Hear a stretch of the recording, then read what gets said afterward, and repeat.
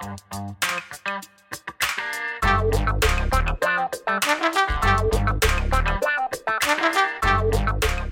guys, Montel here, and welcome to this edition of Let's Be Blunt with Montel.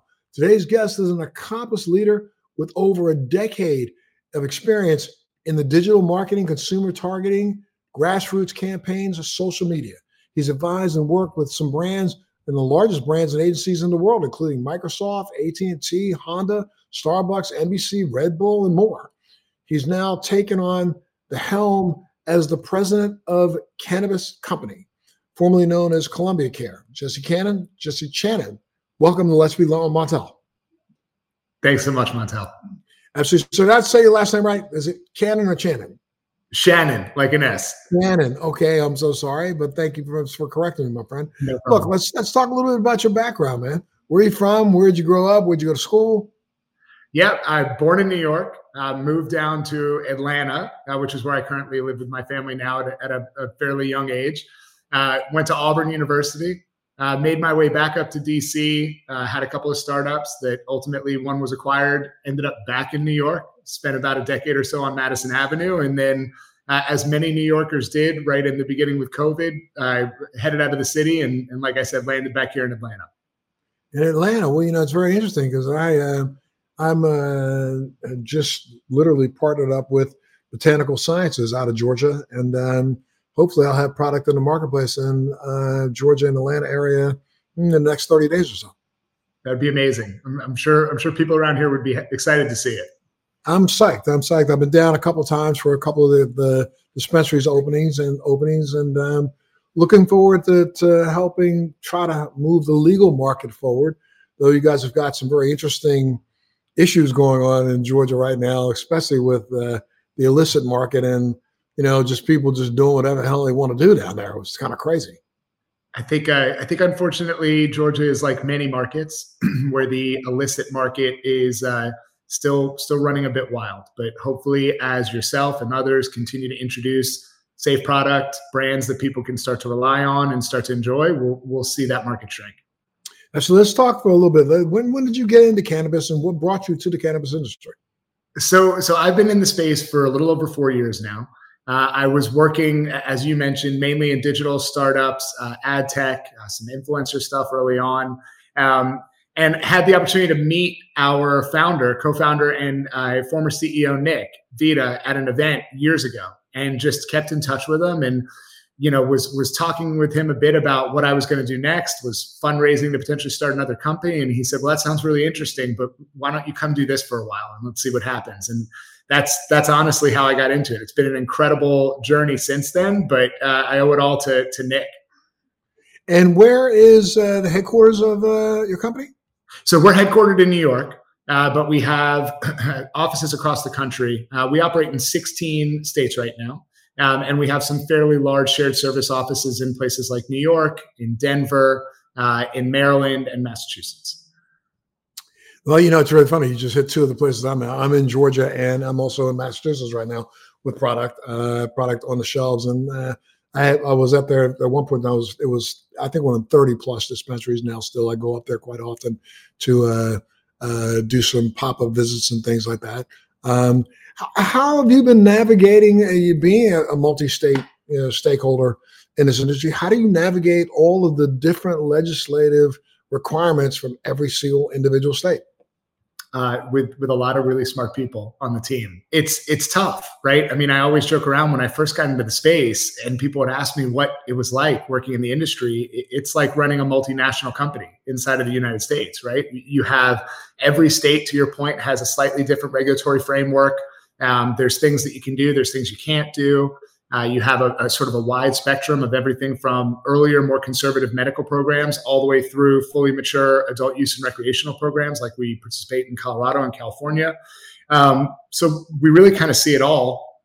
And we've been around for, I think we're actually the longest standing MSO, so about 12 years now.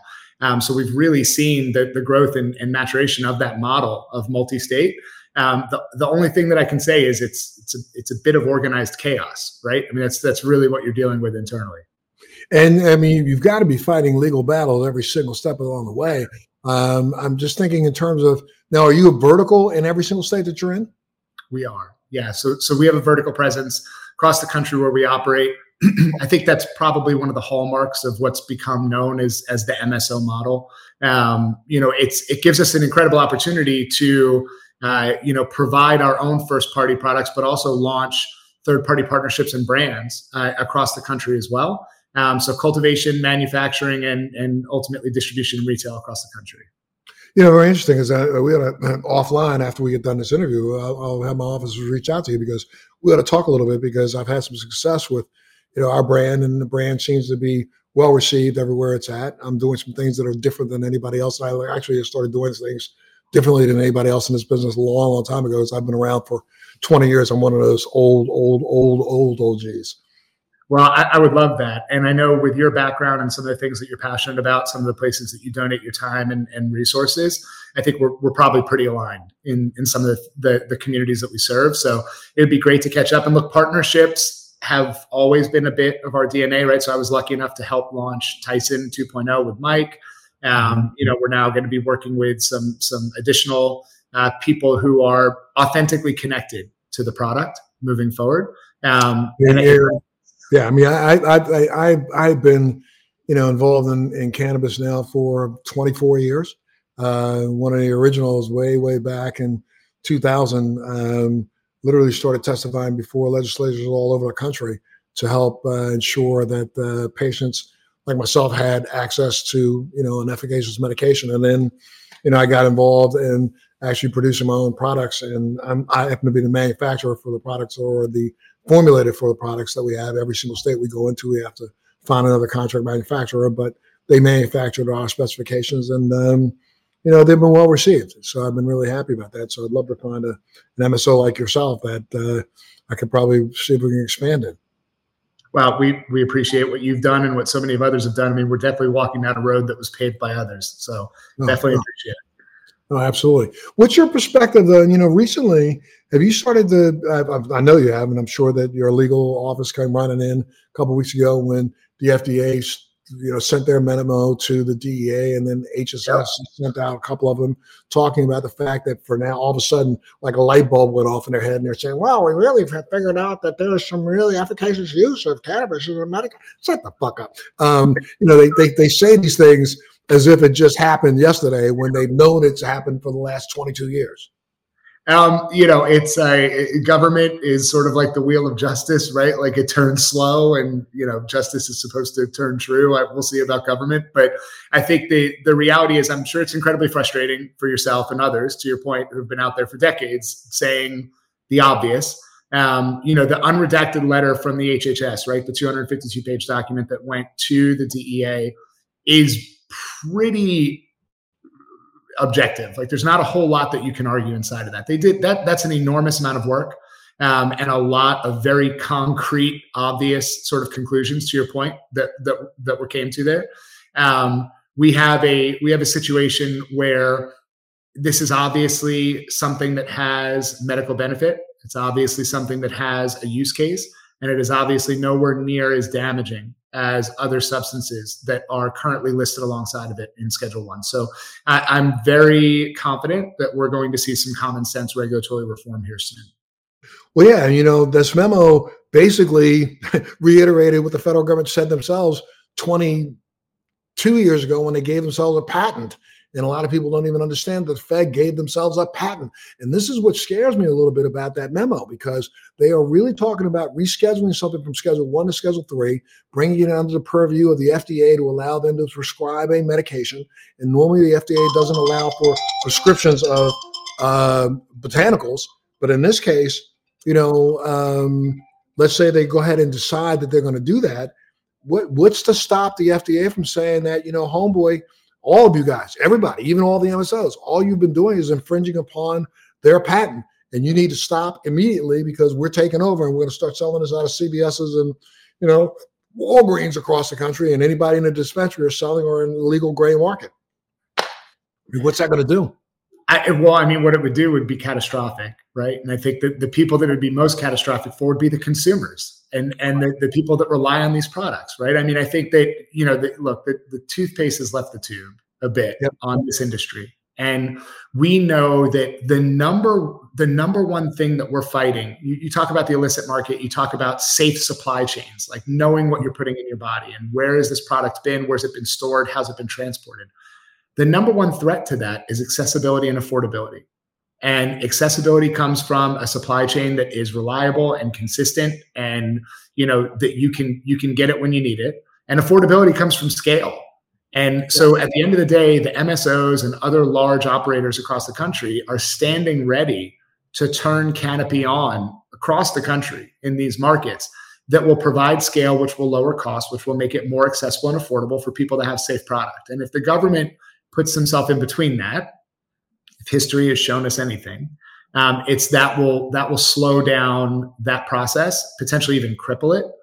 And the people that it hurts the most, look, it would be catastrophic for our shareholders and for businesses and stuff like that. Don't get me wrong. And I don't think it will happen, by the way. But brother, I really want to agree with you. I'm telling you, I have been saying myself, nah, they can't be that asinine. But yes, they can.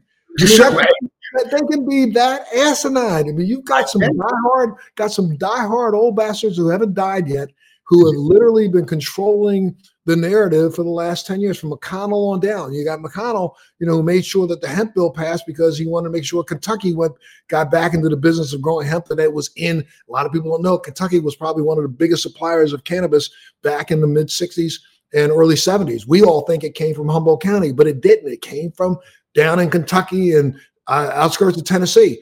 So now all of a sudden they're back to providing and growing a lot of the product that we've seen in the marketplace out here right now that, is being turned into Delta 8. So, it would not surprise me at all if the Fed just stepped in, and especially, depending on who takes control of the office the next time around, if it's Trump and, he can get Uday and Qusay in after he takes over the entire industry, he would do that. I'm talking about, his sons, Uday and Qusay. But if he got them in, he would probably say, yeah, I can make some money off of this. Anybody selling cannabis is selling it illegally, and only we get to sell it legally. Boom. Next thing you know, all the dispensaries in the country have to shut down. I mean, all we've all been waiting for is Trump branded weed. I can tell you that right now, that it would look great on an eighth jar. So, we'll see. Yeah. And, it would sell out because, most people don't understand that one of the only things that the people of January 6th had in common with anybody else was the fact that everybody was smoking a lot of weed when they were busting down the doors of the Capitol. Man, I'm telling you, I joke around about this all the time. This country loves weed. Like it's not that well kept of a secret at this point. And so our job as an industry is to convert the supply available in this country to the safest supply possible. That's the job. Absolutely. Right? Absolutely. And see, then when you say that, though, from my perspective, how the hell can I trust someone who for the last 30 years has said no to cannabis? It doesn't work. It doesn't work. It doesn't work. Then all of a sudden tomorrow I'll say, okay, yeah, it works. And I'm going to get into it. And I'm going to sell it to you. And screw FDA. These are the guys who've been jumping up and down, even though they lied when they filled out their application for their patent back in 2001 or 1999 and gave themselves a patent in 2002. In their patent application, they stated unequivocally about how much they believed that cannabis was an efficacious medical product. But then for the last 30 years, they've turned around and lied and said, no, we didn't say that. We never believed that. That's bullshit. Now, all of a sudden, they're going to say, yeah, we believe it works. So we should be the only ones providing it because we can do the best. No, they can't. It's the legacy market that has really produced the best products that are out there. I'm going to tell you right now, there's no way I'm arguing with you about it. I think you're better educated on it, but some of your opinions, scare me. So I'm rooting for the under, and I'll bet you a bottle of wine on the under. Okay, yeah, I'll take it back because I will tell you, I think that coming in the next. Well, first off, if Uday Qusay gets in, then I think it might do good for the entire industry. Honestly, to tell you the truth, but this current administration. They lied to us back when they were running for office back in 2000. And really right up to 2000, they were saying, the first 100 days that we get in office, we're going to make sure that we reschedule and we change the laws. And now it's like, 200 days before they get out of office, and they're talking smack. They haven't talked any smack yet. And remember, Biden was the guy who stepped up to the plate and said, I still believe that cannabis is a gateway drug. What? Who's schooling this fool? So look, we haven't been done a whole lot of favors by this administration. I think that's pretty obvious. I do think it's, obviously President Biden's had some interesting run-ins with drugs with regards to his family. Correct. We got it. The hat's got to come off, and you got to say, I understand where you're coming from, my friend. Yeah. However, that was not the drug of choice that any family member you had was using. Go ahead. I'm sorry. You're 100% right. If I was sitting at a table with him right now, I would look across at him and I would say, with all due respect, President Biden, I don't think a pre-roll is what caused those videos of your son in those compromising positions. I don't think that was the drug that was his game. Right. So, I guess, put a crystal ball on. What do you think? I mean, you've been in this business now. You've been working in the business for a while. Here comes this memo from HSS. How long do you think it will be before the DEA responds, A, and B, how long do you think before anything tangible actually comes out of it? So look, I think that is the $1.3 billion question right now, depending on what your company's worth, right? It's an interesting question. I don't pretend to be the most educated crystal ball, politician guy in the world, but here we go. I'll give it a shot. I think that the Democrats and the Biden administration recognizes that there are basically two things that this country agrees on at over 80%. And it's that cannabis should be changed as far as regulatory, and pizza is good. And you nailed it when you said over 80%. I think I saw a poll that just came out a couple of weeks ago saying 92% of the American public believes that cannabis should be made available as a medical agent. And we finally went from 69.1% to 70.1%. So now you got 70% of the constituency who believes that it should be just legal for adult use. I don't think, I would be hard pressed to tell you another issue that we all agree on with more alignment, other than people in the UK drive on the wrong side of the road. Like I can't think of anything else at 92%. And so I think the reality is we all understand politics, right? To an extent. This election that's coming up is obviously incredibly important to the administration. I think they recognize that there's going to have to be some movement, some things that they're going to do, that they need to do to win back some of the independents and some of the younger voters that are not showing up in the polls as strongly as they did previously for the last election. This is an issue that seems to matter to those constituents that they're well aligned around. I think it's an easy win for them. If I had to take a guess, I would say within the next 30 days, you could see it show up in the Federal Register, because it's going to need to get there soon if they're going to get this done before the general. So I think it's going to move. But now what's scary, though, is if it does show up in the Federal Register and dropping it from 1 to 3, it's going to throw a monkey wrench, I think, into states' rights. I mean, because now all of a sudden the Fed's going to try to step in and take over something that, again, from a consumer standpoint, there was an article that just came out. I'm trying to find it here. There's an article that just came out saying that 1/3 of all marijuana consumers would return to the illicit market if rescheduling restricts access to pharmacies, new poll finds. Meaning, if they go ahead and reschedule this and make it Schedule 3 and say that big pharma gets to produce it and sell it, most people who are consumers of cannabis and have been consumers of cannabis for the last 20 years are not going to trust a bunch of assholes who said yesterday that it didn't work. I mean, how the hell am I going to walk into a place and buy? It's like saying, let me think here. There's a group of people who say that it's only inevitable that you die in flying an airplane. So go buy a ticket. Yeah, they run Delta. It's like, wait, what? That feels like a conflict of interest there. Correct. Look, I think well said. And again, there's so much that we don't know, and I don't want to be the one that pretends to have all the answers. But I can tell you that the numbers that you're seeing are the same numbers that other people are seeing, and a lot of those people serve at the pleasure of the administration, and they are not going to do anything to jeopardize their position or the position of the administration by doing something that 1/3 of all Americans would be unbelievably unhappy about. So I think it's just, you have to sort of look at that game a bit and human nature and say, I think Schedule 1 to Schedule 3 gives them a really easy win that removes 280E. It creates a normalcy with regards to our tax rates. It secures these businesses, makes them free cash flow positive, operational cash flow positive. It puts the industry in a much better position. And it also allows them to kind of stay hands off if they want to. And I think that's what they're going to do. Yeah, because I guess they would then grandfather in dispensaries kind of under this nebulous category of Right. pharmacy, I guess, right? Well, technically, most states that we operate, we are members of a pharmacy program as part of the licensing, especially as it comes through, medical programs, right? We still have pharmacists that work in a number of our markets that actually dispense the product. So during the beginning of COVID, when we were sort of deemed an essential service and we stayed open to continue to provide access for communities, most of that was through being part of a pharmacy program or being seen as a participation of pharmacy. Got it. So now, okay, so the farms, let's say the dispensaries do stay in place and they're then allowed to operate. I will bet you that will happen though is there's going to be some significant new entity assigned above all state entities when it comes to regulations. There'll just be some other box that has to get checked by some other asshole, but that's going to go in place and that might not be that bad. It might not be that bad. And look, here at the end of the day, we operate in a very, very regulated framework right now, right? Like our businesses are incredibly regulated. Regulatory is nothing new to us. So if they add an additional layer of, safety and security from a regulatory point of view for cultivation or manufacturing or anything else with regards to the product, I think we're comfortable dealing in that framework because we're already incredibly regulated. Yep.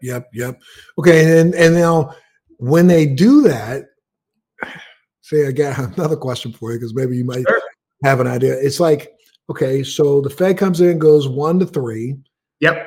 Does that say 1 to 3 for medical, or does that say 1 to 3 for adult use? Does that take adult use off the table? That's almost like saying, in certain states we're going to prescribe you bottles of beer, but in other states we'll just let you go ahead and buy the bottles of beer under the state regulations.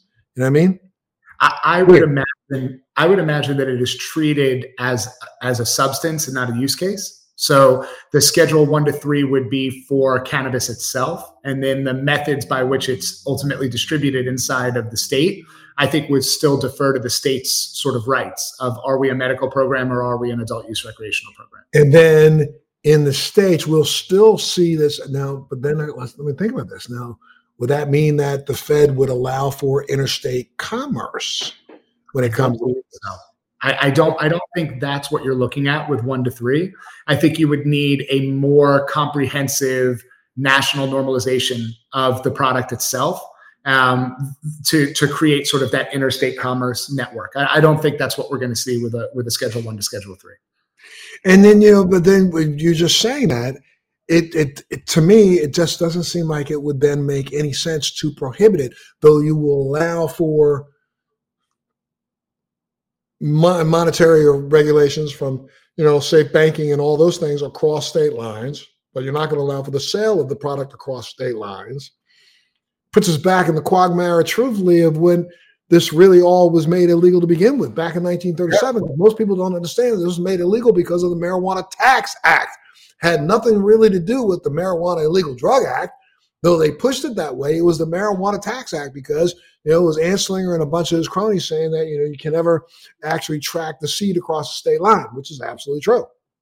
So I think that's fair. I think, we're not going to see safe banking with a rescheduling, right? We're not going to have sort of a comprehensive safe banking passage with rescheduling. Well, I think really think so. Wow. No, I think now, do you start to see some people act differently? So do you start to see stocks potentially get uplisted into domestic exchanges? Yeah, I mean, maybe people look at the view of sort of risk with regards to the industry a bit differently from a financial point of view. But this is separate and apart from safer banking or any of the other things that you're seeing in Congress right now. I think the other thing, to your point about interstate, I think the states themselves right now are probably the biggest push against interstate. Because if you are a state that was early and you have a mature adult use and recreational market, you have a lot of tax revenue, you have a lot of jobs that have been created. Most of the companies are vertical, so you have cultivation and manufacturing facilities.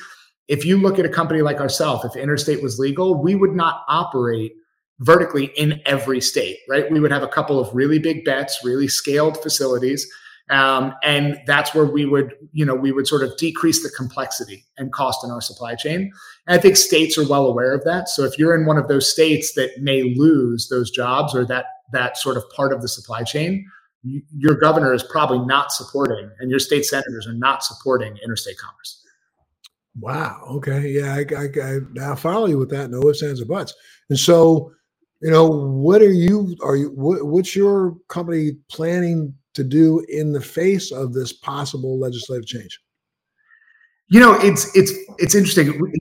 Hope is not a strategy. So we're building our business, our model. We're operating our company as if there will be no change, right? Obviously, if rescheduling comes, it's incredibly advantageous financially to a company like us. It fundamentally changes what the valuation of the company is. It fundamentally changes our position with regards to our effective tax rate and how immediate sort of difference in cash flow.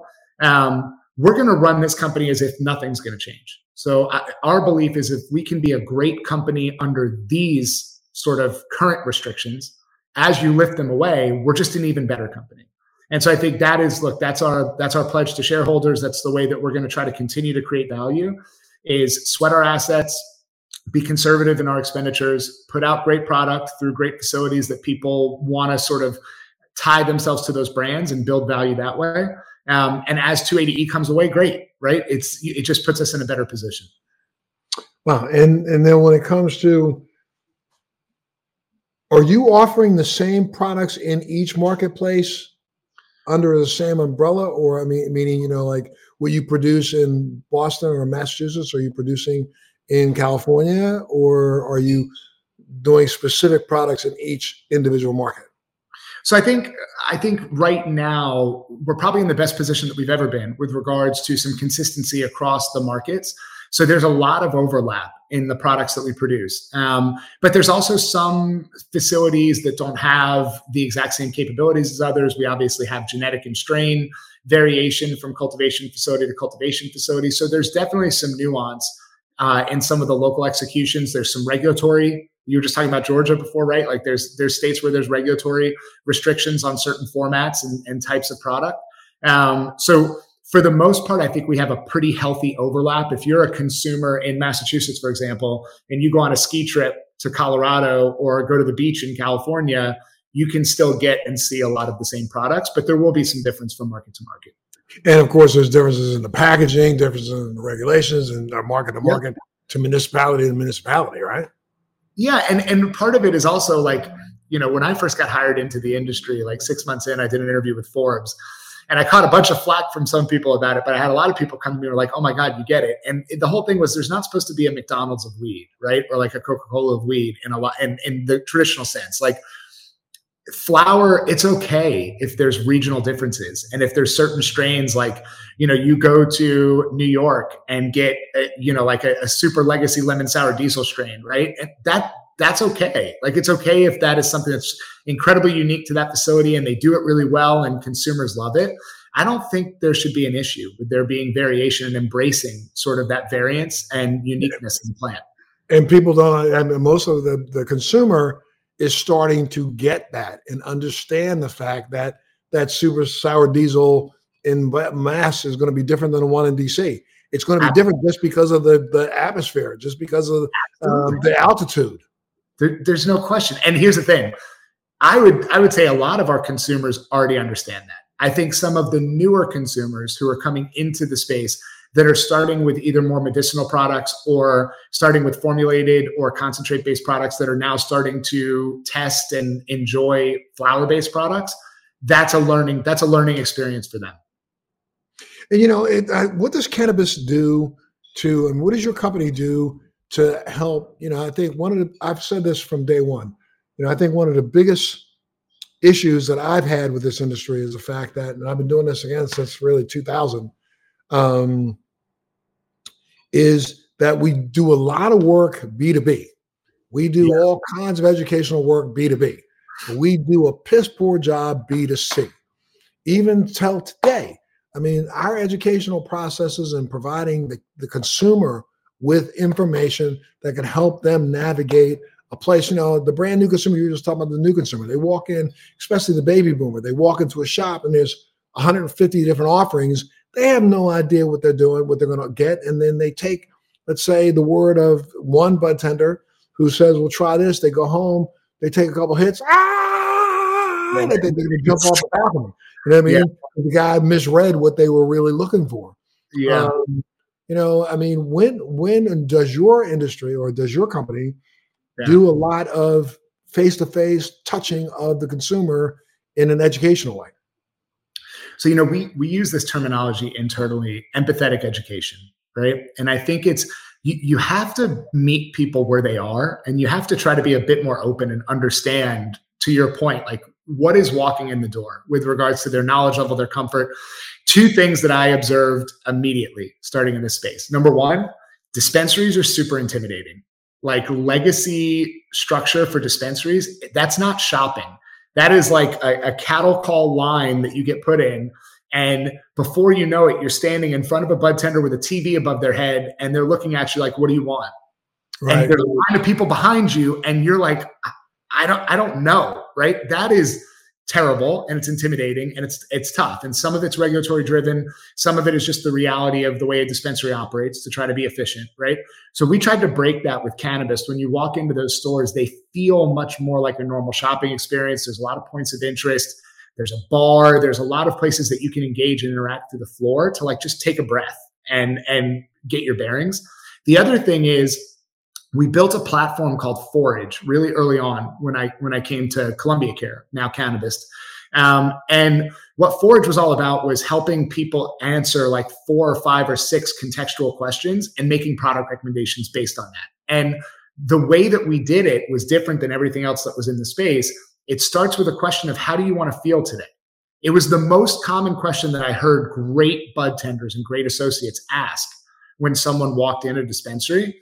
And from there, it's like, well, how do you want to feel today? Well, what are you planning on using this for? Are you trying to solve a problem? Where are you planning on using it? What are you comfortable using? And based on all of those questions on that interactive system that we have, both in store and you can use it on your mobile or on your desktop, it provides back a list of products that should be a great way to start, like a great recommendation engine. What we saw is that technology started getting used collaboratively by our associates. They would literally walk out on the floor and say, hey, let's do this together. And they would go through Forage and they would end up with some great product recs. So I think we as an industry have to do a way better job of saying, hey, no pressure. Let's talk about what you're trying to solve for. People buy solutions, right? So what are you trying to solve for? Let's start from there. Let's make some good recommendations. Keep a diary. Did it work?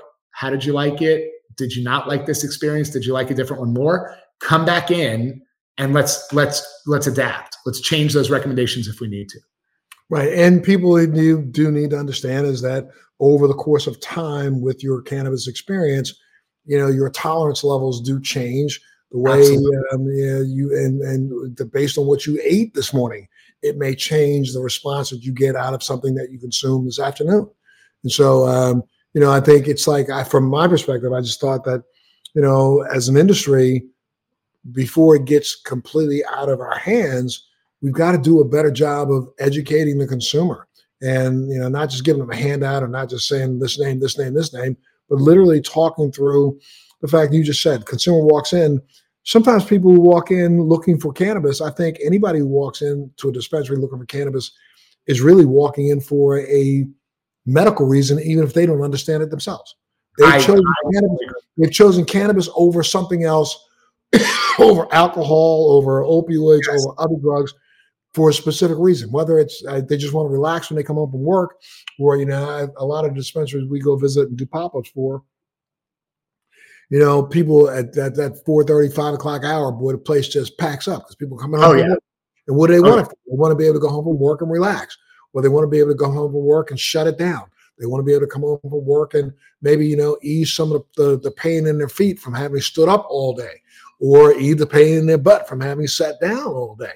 So, you know, we have to be able to you've said it, meet them where they are, kind of get them into a conversation and make them understand that, though we're not saying that you're a patient, we're saying that you may be doing this for an underlying reason that you have not even identified yourself. Yeah, look, I agree. I try to talk with our team about, don't worry if they're a patient or a customer based on if it's a recreational market or not, where they have a card or they don't.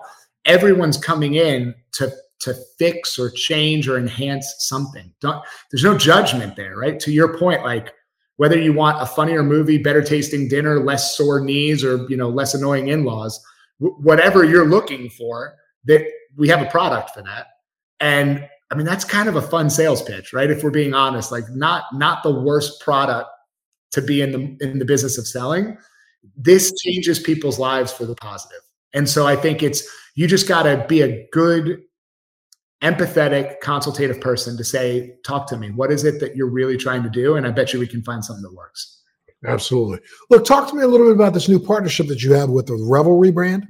Yeah, so we've announced, like I said, partnerships are in our DNA. We love them. We went into almost a 1.5 year long process where we were in a potential merger with another company in the space. And so we were sort of pencils down. Now that we've come back out of that, we're launching national partnerships. We announced Old Pal. We announced Revelry. We announced Butter Cake with Matha and her team, Arrow, Lily Extracts. There's some incredible partners. We've got more that are coming that are going to be announced. Revelry, one of the ones that you mentioned, really cool brand. They do both lifestyle stuff as well as product. So great bags, great accessories, great flour, great pre-rolls. Old Pal is a brand that everyone knows. It's a super revered brand in the space as far as, just sort of easy, approachable product. So we're launching them across the country. Arrow, really, really good vaporization products. I mean, just super popular in every market that we put them into.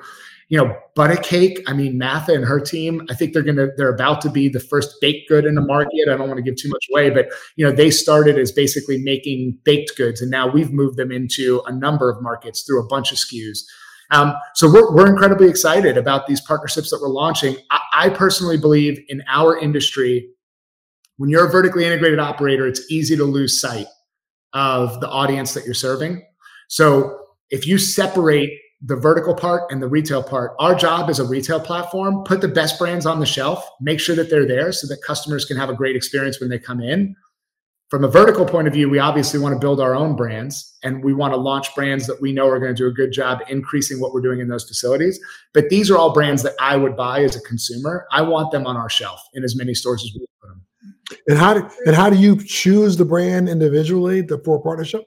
Oh man, there's not a lot of science here. I'm probably going to disappoint on the science side a bit. So we meet with the teams, we talk with them. I want to understand from the founders, why are you doing it? Why does this matter to you?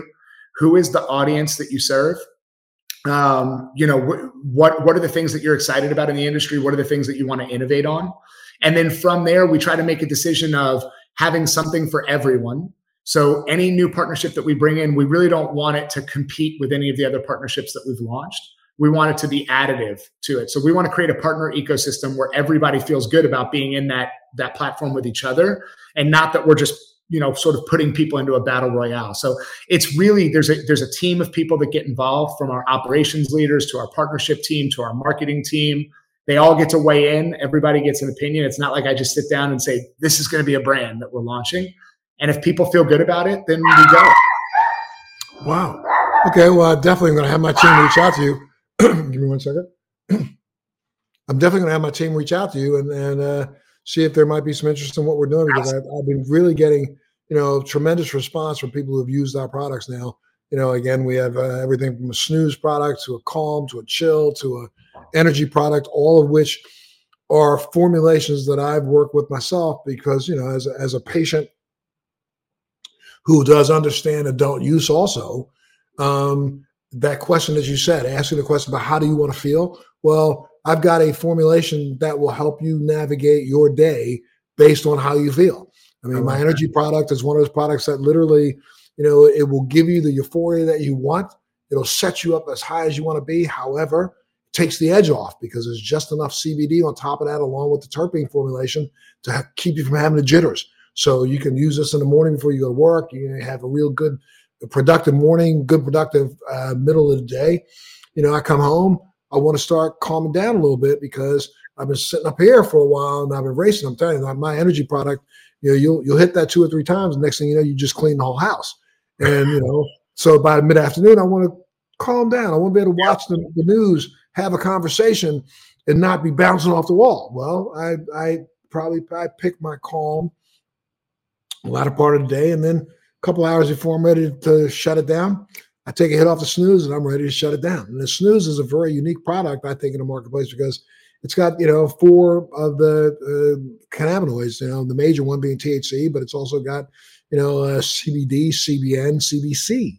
A lot of people are using a lot of CBC, but it's got CBC along with particular terpenes put on top of that to help elicit that response. And it will definitely put you in a snooze mode.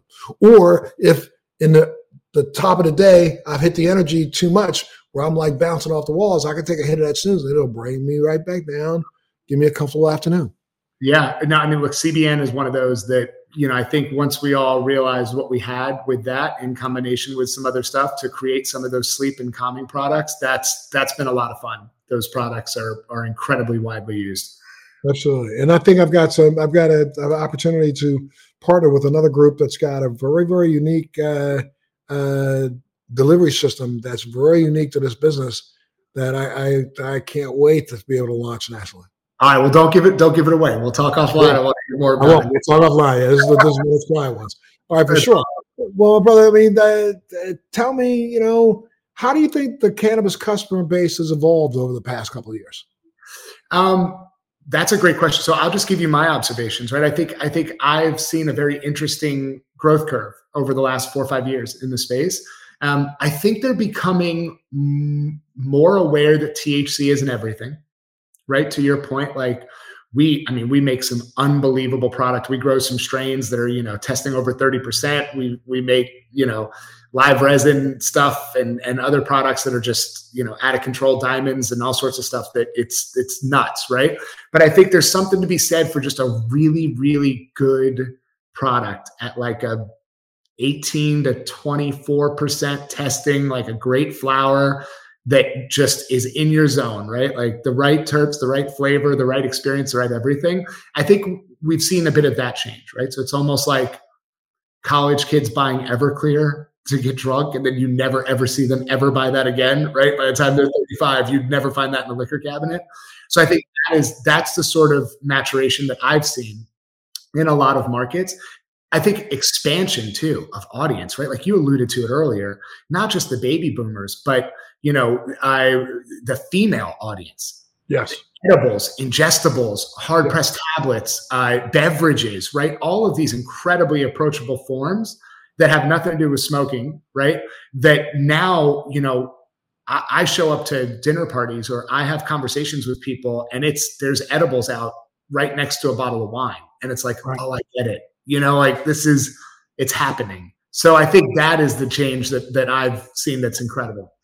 Yeah, I would agree with you. I think the maturation of the available consumer has literally changed the entire dynamic. I mean, for me, visiting, I go to Boston and I will visit, in the course of a 4-day period of time, we try to do 2 to 3 dispensaries a day. So I may hit in 3 days, 12 dispensaries. And it's clear and obvious to me when I'm standing in there and I'm not, again, baby boomers, let's go Gen Zers, Gen Xers come in, walk out the door with 2 pre-rolls of the highest, strongest THC they can get. Baby boomers come in, they take a slow approach to, I need some gum, I need some of this, I need some of this, none of this.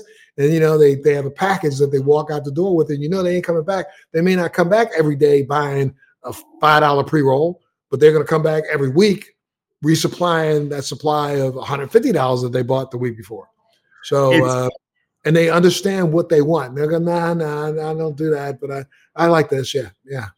It's so funny that you say that. I was having this conversation last week and I said, look, there's 3 places that you can accidentally run into your grandparents now. It's an Apple store, a grocery store, or a dispensary, right? Like that is literally, we're all buying iPhones, we're all buying produce, and we're all showing up to buy weed. So it's unbelievable, but it's true. I like that. That's a good saying. I might have to borrow that from you. Look, what's your vision for the future of cannabis? Just normalization, right? Like just the taboo and everything around it to continue to just be removed. the recognition that this is a beneficial plant. Like this is something that brings a lot of positivity to a lot of people's life.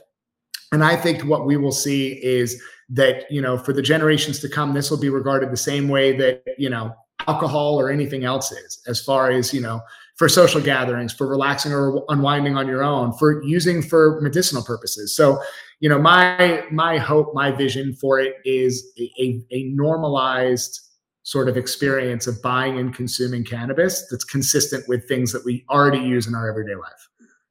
Well, I'm with you with that. And I got to tell you, add one more little piece to it. As we've noticed, and there is now hard data coming out. Champagne sales are down.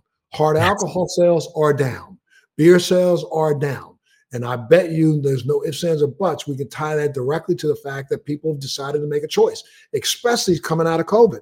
They were sitting around at home, after that fourth week of knocking out the fifth of vodka or knocking out the fifth of some hard liquor, realizing how bad they felt the next morning.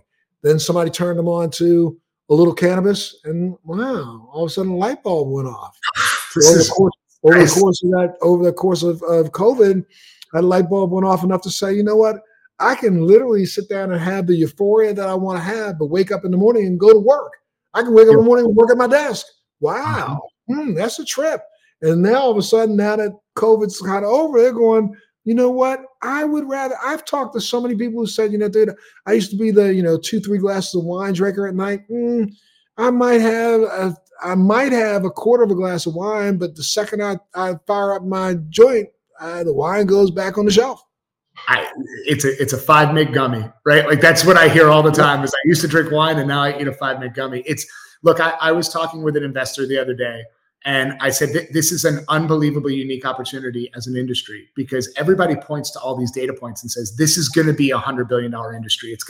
This is $100 billion industry. It's what percentage of it is legal at any moment in time. No question. We know for a fact that back in 2021, the legal market sold $25 billion worth of cannabis, and we know that the illicit market sold close to 70 to 75 billion. There's your 100 billion right there. So we're well beyond that. We're well beyond that. And guess what? We're nothing more than like the Wright brothers pushing that wooden plane down a hill. That's it. And that's it. Yeah, we need jet engines on this bad boy. We need to put some wheels on this bad boy. That's going to happen real soon. They're coming. Yeah. It is, like I said, train's left the station. So our job now is to try to keep it, as accurate of a representation of the people that we serve as possible moving forward as an industry. I think we got to fight for that part of the industry. Absolutely. And we do need to have some of these diehard dinosaurs from both sides of the party out. Go home. Yeah, you're going home smoking a joint anyway. You may as well let us. Listen, statistically speaking, probably 35% of them that are voting against it are using it. So they are. They just lying through the teeth. Anything else you want to add, my friend? No, listen, man, I appreciate you having me on. Appreciate the opportunity to talk about the company. And thanks for everything that you're doing for the industry, for us as an organization. We appreciate it. No, thank you, sir. And look, if people wanted to find out more about you, what's the stats? Give out all your stuff. Yeah. So look, Cannabis Company is the parent company. We operate 9 retail brands as far as dispensary banners across the country. You can find out more about us online under the Cannabis Company umbrella, and you can see if there's somewhere that a state that we serve or locations close to you. And you can find out more about our brands like Seed and Strain and 777, Classics, Heady, Amber, Press. There's a lot of great stuff out there to try. So we look forward to seeing you soon. Absolutely. And I will reach out to you offline and let's see if we can have some conversations. Okay, my friend? Let's do it. You got it. Thanks, Montel. We appreciate it. For sure. You stay well. Take care of yourself. Love that family of yours. And we'll see you next time. And of course, you always have an open invitation to come back, talk about anything you got. Okay? Thank you, sir. Absolutely. And for all of you out there, make sure you tune in to the next edition of Let's Be Blunt with Montel. Thanks for joining me on Let's Be Blunt with Montel. Please make sure you're subscribed and hit the bell to be notified when new episodes post each week. We'd love to hear your feedback also, so please send us your comments.